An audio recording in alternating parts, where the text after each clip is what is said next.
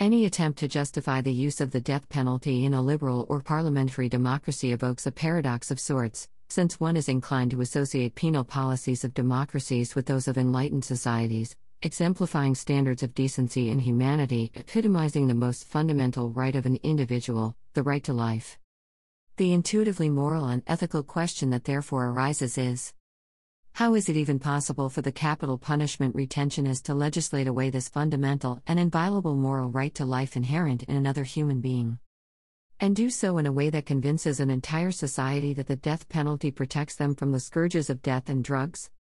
The Kantian categorical imperative or unconditional moral law of treating human beings as an end in themselves rather than as a means to an end is increasingly subverted by technocrats of penality, who constantly conceive of new ways to maximize what they claim to be the greatest benefits for the greatest number in society, a utilitarian principle of morals propounded by the English philosopher, Jeremy Bentham. As a consequence, the respect for the individual's moral dignity inhering within the fact that we are human beings capable of reason rather than animals with primordial instincts is displaced by an inclination for promoting populist policies reflecting the desires and wishes of a population.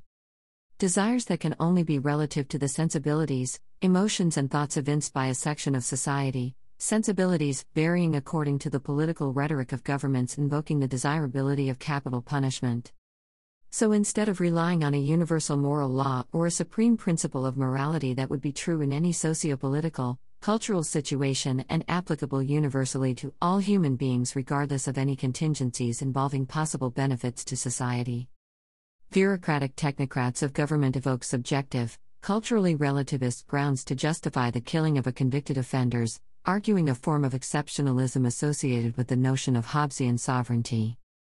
The grounds for carrying out the death penalty may vary depending on particular penological theories invoked by politicians such as general deterrence, particularistic interests of criminal justice stakeholders clamoring for the eradication of drug traffickers, and populist sentiments on punishment cloaking the collective desire for retribution or revenge in some cases. A rather extreme historical example of state-sanctioned killing undertaken to promote the collective interests, desires and retributive aims of a particular racial group in society was the perpetration of the Holocaust of the Jews, Roma and Sinti Gypsies by Nazi Germany. Professor Michael Sandel of Harvard University presents his insight into the categorical imperative posited by the German philosopher, Immanuel Kant. Kant rejected the idea that moral laws were to be derived from the pleasure-pain principle and morality of one's actions contingent upon that which achieves the greatest pleasure for the greatest number. Sandel explains Kant's conception of the categorical imperative. We can't base the moral law on any particular interests, purposes or ends, because then it would be only relative to the person whose ends they were. But suppose there were something whose existence has in itself an absolute value, as an end in itself. Then, in it and in it alone, would there be ground of a possible categorical imperative? Sandel 2010, p. 121. One might convincingly argue that the fate of individuals, whether they should live or die at the hands of an executioner should not be left to the decision-making of capricious politicians, seeking to entrench themselves in power and wealth, nor to the changing emotional sensibilities of a society whose desire for vengeance may be easily mistaken for a conception of justice. An idea of justice that is premised on the tenuous ground of gratifying the desires and demands of sections of society conceived as a form of popular justice may sound democratic, yet reveals itself as a hedonistic, pleasure-seeking principle with the potential for legitimizing all manner of atrocities and human rights violations. The moral failure of such societies that affirm the juridification or the legalization of the death penalty legitimating the capital institution lies in failing to recognize the intrinsic moral value of individual human beings as being part of humanity. As Michael Sandel eloquently writes, what could possibly have an absolute value, as an end in itself? Kant's answer: humanity. I say that man, and in general every rational being, exists as an end in himself, not merely as a means for arbitrary use by this or that will. This is the fundamental difference, Kant reminds us, between persons and things. Persons are rational beings. They don't just have a relative value, but if anything has, they have an absolute value, an intrinsic value. That is, rational beings have dignity. Sandel 2010, p. 122. Defying these moral imperatives that affirm the human dignity of individuals, legislators and policymakers in parts of the United States and Asia persist in advocating an instrumentalist penal policy of death for an ostensibly undesirable category, class and race of offenders convicted of crimes portrayed by such technocrats of death as existential threats to society. David Garland, professor of law and sociology at New York University, cites the U.S. Supreme Court case of McCluskey v. Kemp 1987 as a case in point. A case where the court refused to consider statistical evidence showing that the state of Georgia routinely sentenced defendants to death on the basis of racial considerations. Garland 2010, p. 282. Garland notes, two empirical studies of Georgia homicide cases between 1973 and 1979 conducted by Iowa law professor David Balbus and his colleagues, studies that were described by several of America's leading criminal justice researchers as among the best empirical studies on criminal sentencing ever conducted. The most striking findings of the study was that fewer than 40% of Georgia homicide cases involve white victims, but in 87% of cases in which a death sentence is imposed, the victim is white. White victim cases are roughly 11 times more likely than black victim cases to result in the death penalty. Garland 2010, p. 282. Such revelations of the racialized use of death penalty on a disproportionate number of ethnic minorities of lower socioeconomic classes of convicted offenders in the U.S. and arguably among some Asian countries should shock our senses.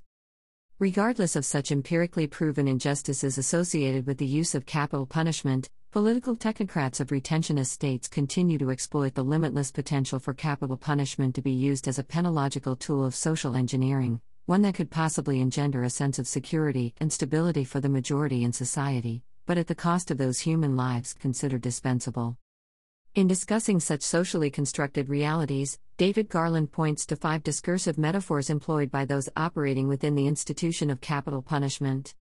The metaphors of rules, of war, of order and balance, of healing and of the people's will. Garland, 2010, p. 61. We proceed to consider the metaphorical device that privileges the will of the people over an individual's right to life in legitimating the death penalty. Democratizing the death penalty, an invocation of the will of the people.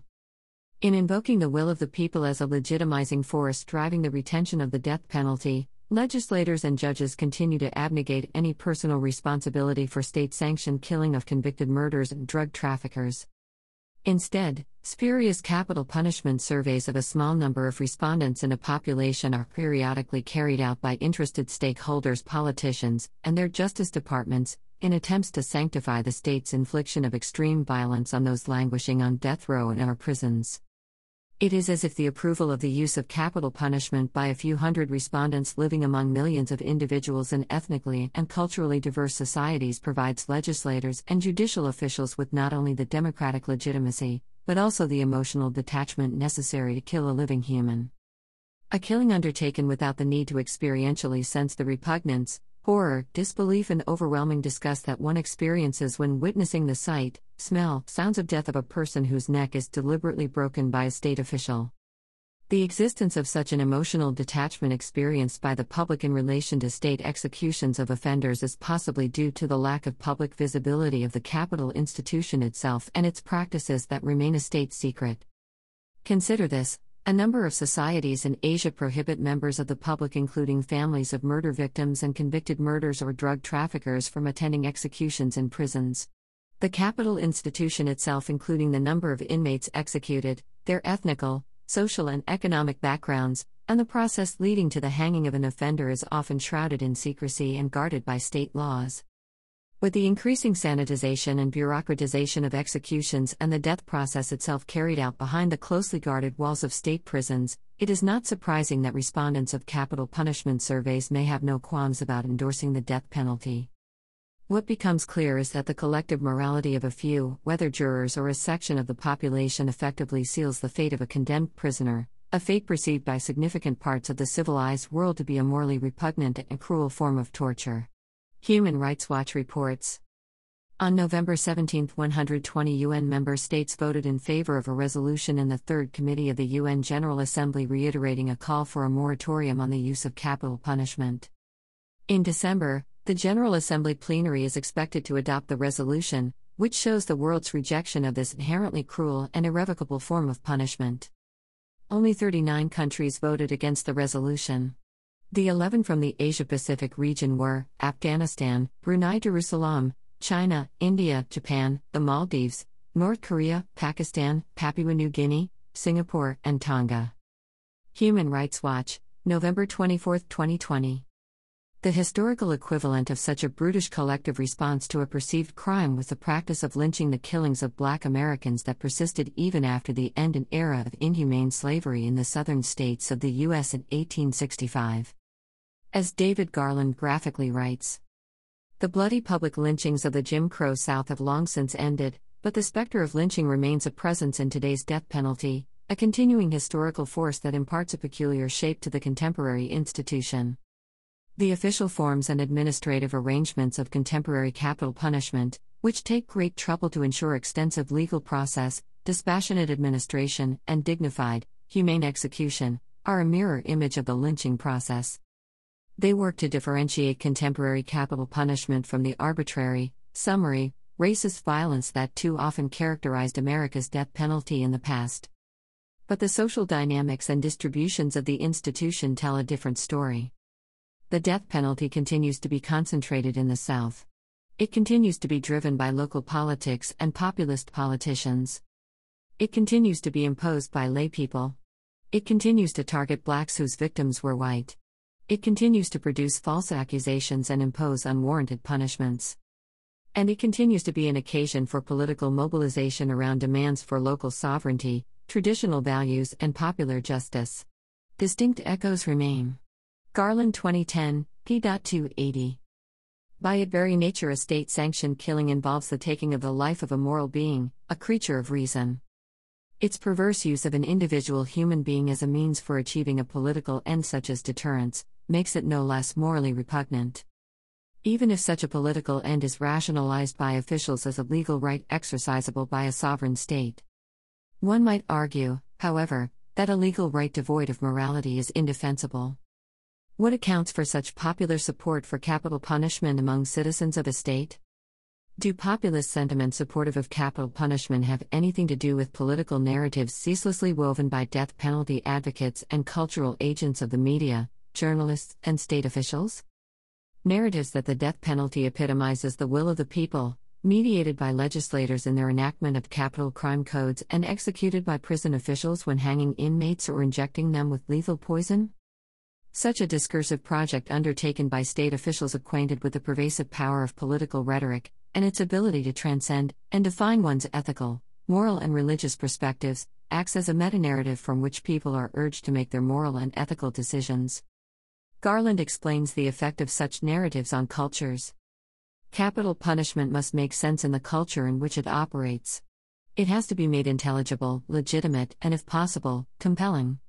This task is accomplished through narrative.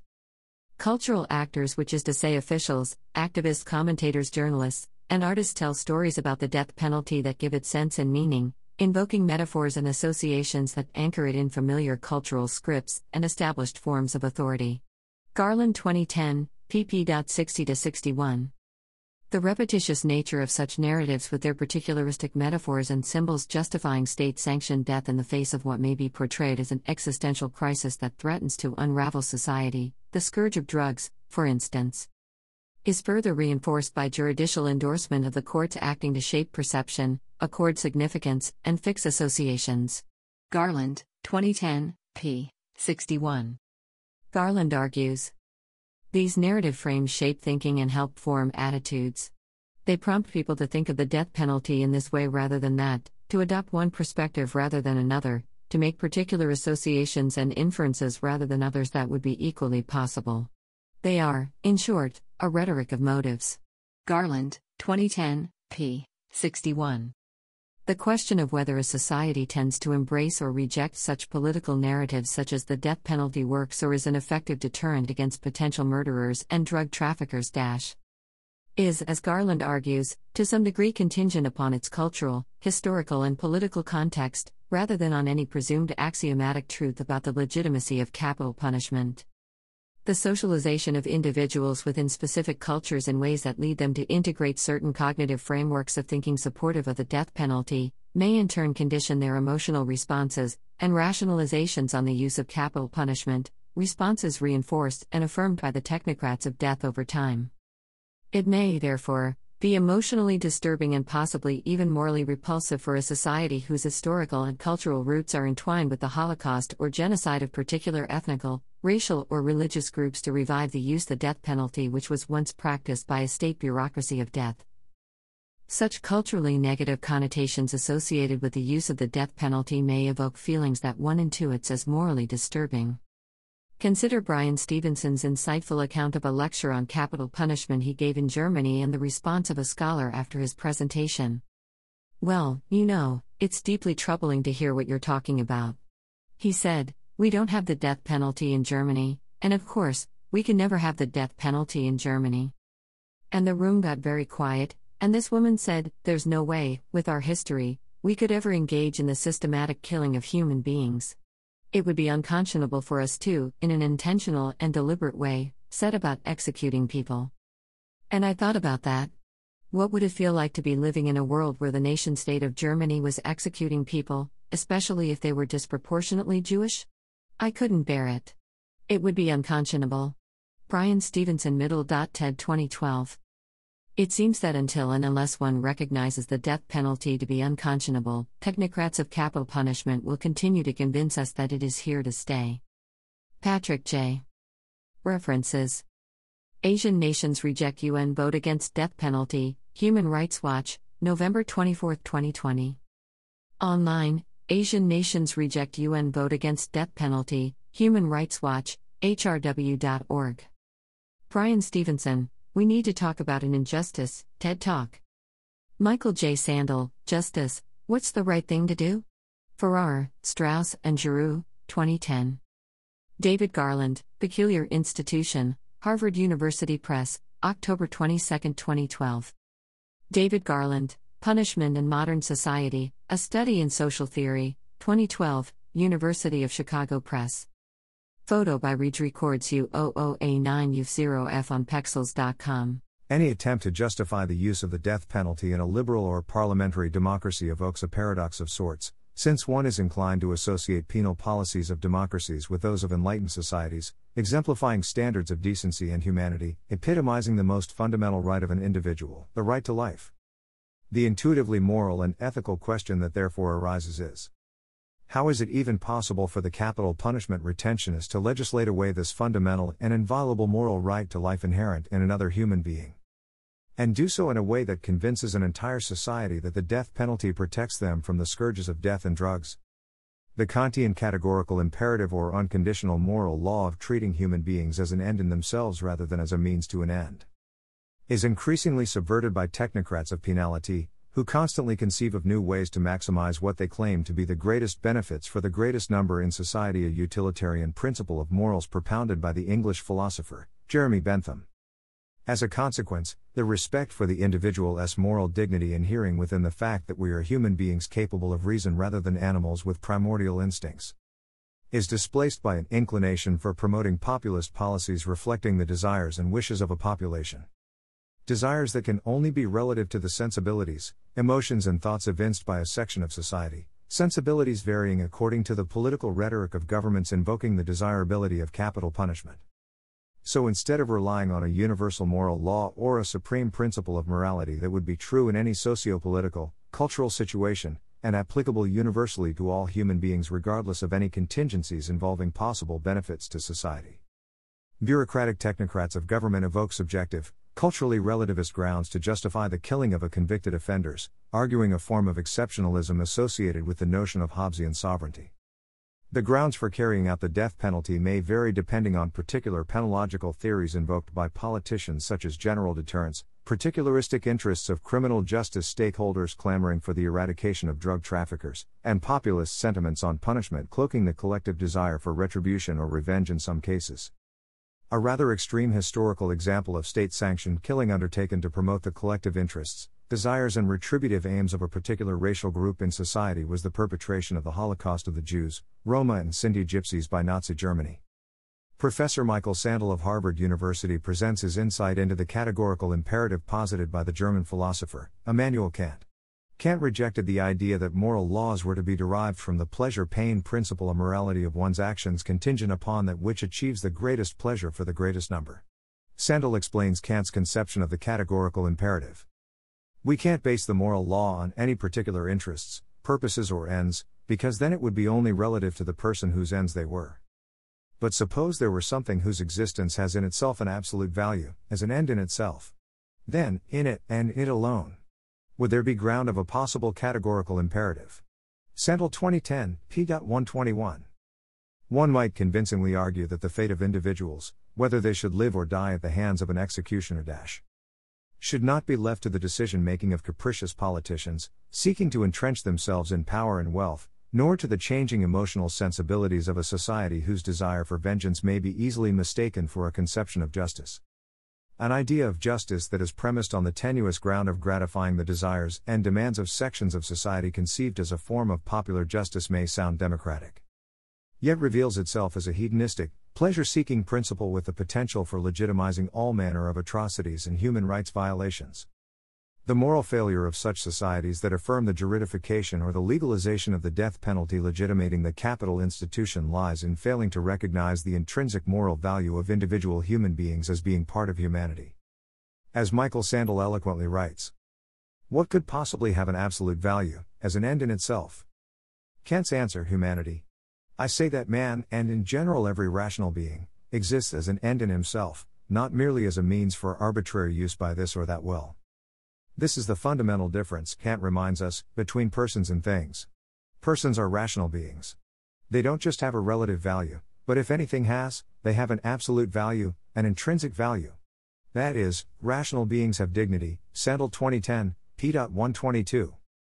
Define these moral imperatives that affirm the human dignity of individuals. Legislators and policy makers in parts of the United States and Asia persist in advocating an instrumentalist penal policy of death for an ostensibly undesirable category, class and race of offenders convicted of crimes portrayed by such technocrats of death as existential threats to society. David Garland, professor of law and sociology at New York University, cites the U.S. Supreme Court case of McCleskey v. Kemp 1987 as a case in point.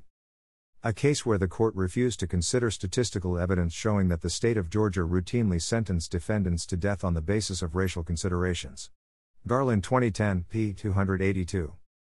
Garland notes, two empirical studies of Georgia homicide cases between 1973 and 1979 conducted by Iowa law professor David Baldus and his colleagues, studies that were described by several of America's leading criminal justice researchers as among the best empirical studies on criminal sentencing ever conducted.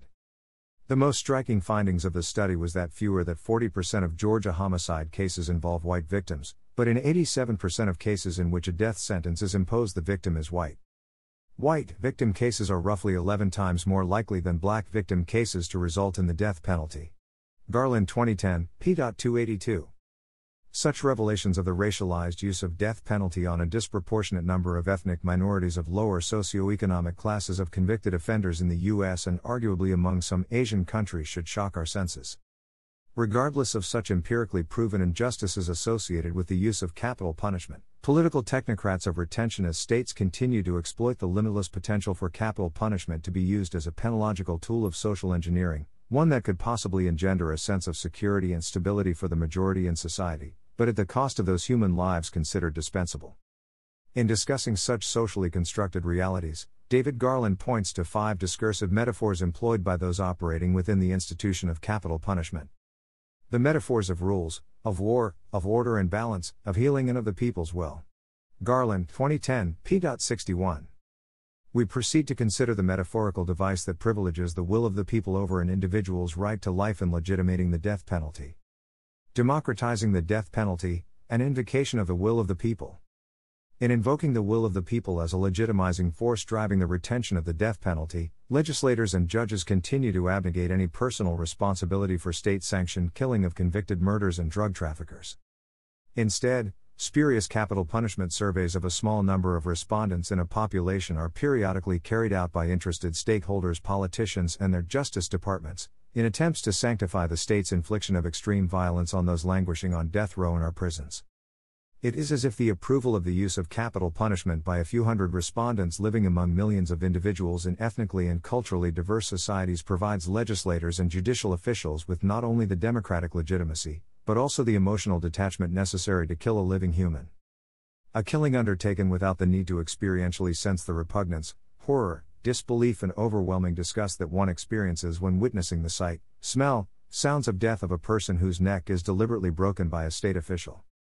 The existence of such an emotional detachment experienced by the public in relation to state executions of offenders is possibly due to the lack of public visibility of the capital institution itself and its practices that remain a state secret.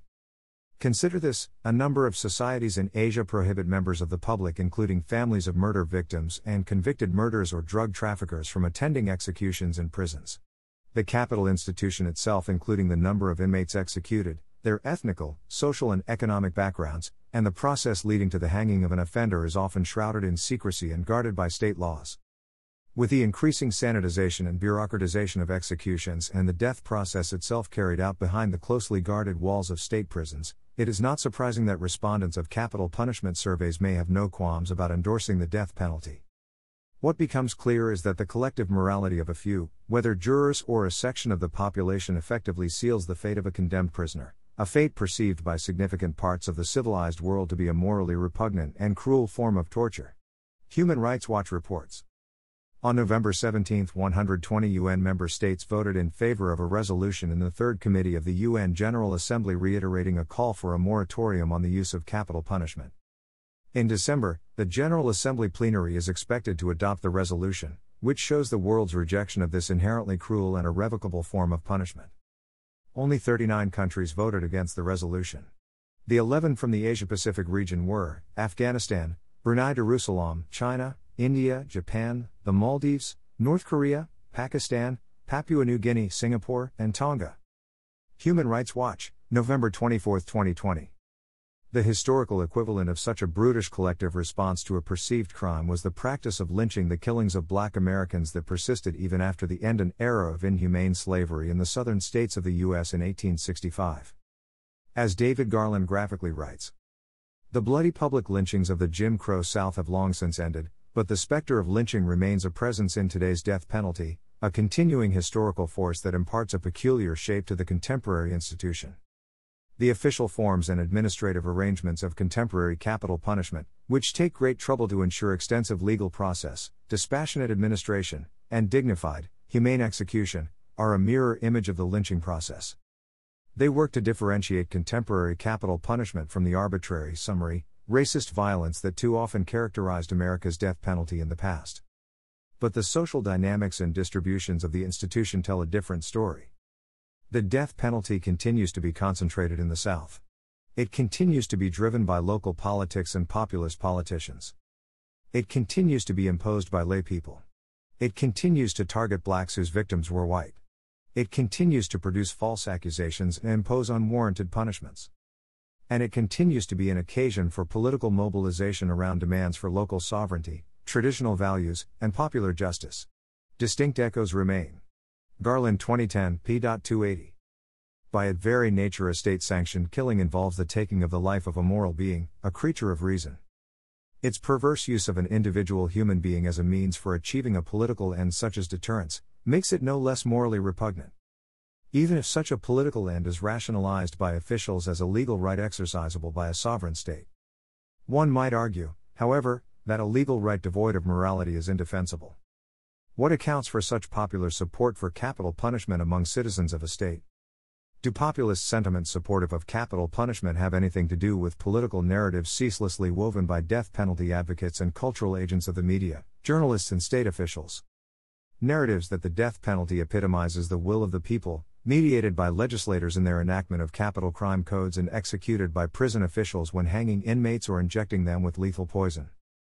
Such a discursive project undertaken by state officials acquainted with the pervasive power of political rhetoric and its ability to transcend and define one's ethical, moral, and religious perspectives, acts as a meta-narrative from which people are urged to make their moral and ethical decisions. Garland explains the effect of such narratives on cultures. Capital punishment must make sense in the culture in which it operates. It has to be made intelligible, legitimate, and if possible, compelling. This task is accomplished through narrative. Cultural actors, which is to say officials, activists, commentators, journalists, and artists, tell stories about the death penalty that give it sense and meaning, invoking metaphors and associations that anchor it in familiar cultural scripts and established forms of authority. Garland 2010, pp. 60-61. The repetitious nature of such narratives with their particularistic metaphors and symbols justifying state-sanctioned death in the face of what may be portrayed as an existential crisis that threatens to unravel society, the scourge of drugs, for instance, is further reinforced by juridical endorsement of the courts acting to shape perception, accord significance, and fix associations. Garland, 2010, p. 61. Garland argues, these narrative frames shape thinking and help form attitudes. They prompt people to think of the death penalty in this way rather than that, to adopt one perspective rather than another, to make particular associations and inferences rather than others that would be equally possible. They are, in short, a rhetoric of motives. Garland, 2010, p. 61. The question of whether a society tends to embrace or reject such political narratives such as the death penalty works or is an effective deterrent against potential murderers and drug traffickers is, as Garland argues, to some degree contingent upon its cultural, historical and political context, rather than on any presumed axiomatic truth about the legitimacy of capital punishment. The socialization of individuals within specific cultures in ways that lead them to integrate certain cognitive frameworks of thinking supportive of the death penalty, may in turn condition their emotional responses and rationalizations on the use of capital punishment, responses reinforced and affirmed by the technocrats of death over time. It may, therefore, be emotionally disturbing and possibly even morally repulsive for a society whose historical and cultural roots are entwined with the Holocaust or genocide of particular ethnical, racial or religious groups to revive the use of the death penalty which was once practiced by a state bureaucracy of death. Such culturally negative connotations associated with the use of the death penalty may evoke feelings that one intuits as morally disturbing. Consider Bryan Stevenson's insightful account of a lecture on capital punishment he gave in Germany and the response of a scholar after his presentation. "Well, it's deeply troubling to hear what you're talking about," he said. "We don't have the death penalty in Germany, and of course, we can never have the death penalty in Germany." And the room got very quiet, and this woman said, "There's no way, with our history, we could ever engage in the systematic killing of human beings. It would be unconscionable for us to, in an intentional and deliberate way, set about executing people." And I thought about that. What would it feel like to be living in a world where the nation-state of Germany was executing people, especially if they were disproportionately Jewish? I couldn't bear it. It would be unconscionable. Bryan Stevenson Middle.TED 2012. It seems that until and unless one recognizes the death penalty to be unconscionable, technocrats of capital punishment will continue to convince us that it is here to stay. Patrick J. References. Asian nations reject UN vote against death penalty, Human Rights Watch, November 24, 2020. Online, Asian nations reject UN vote against death penalty, Human Rights Watch, hrw.org. Bryan Stevenson, We Need to Talk About an Injustice, TED Talk. Michael J. Sandel, Justice, What's the Right Thing to Do? Farrar, Straus, and Giroux, 2010. David Garland, Peculiar Institution, Harvard University Press, October 22, 2012. David Garland, Punishment and Modern Society, A Study in Social Theory, 2012, University of Chicago Press. Photo by Reed Records U00A9U0F on Pexels.com.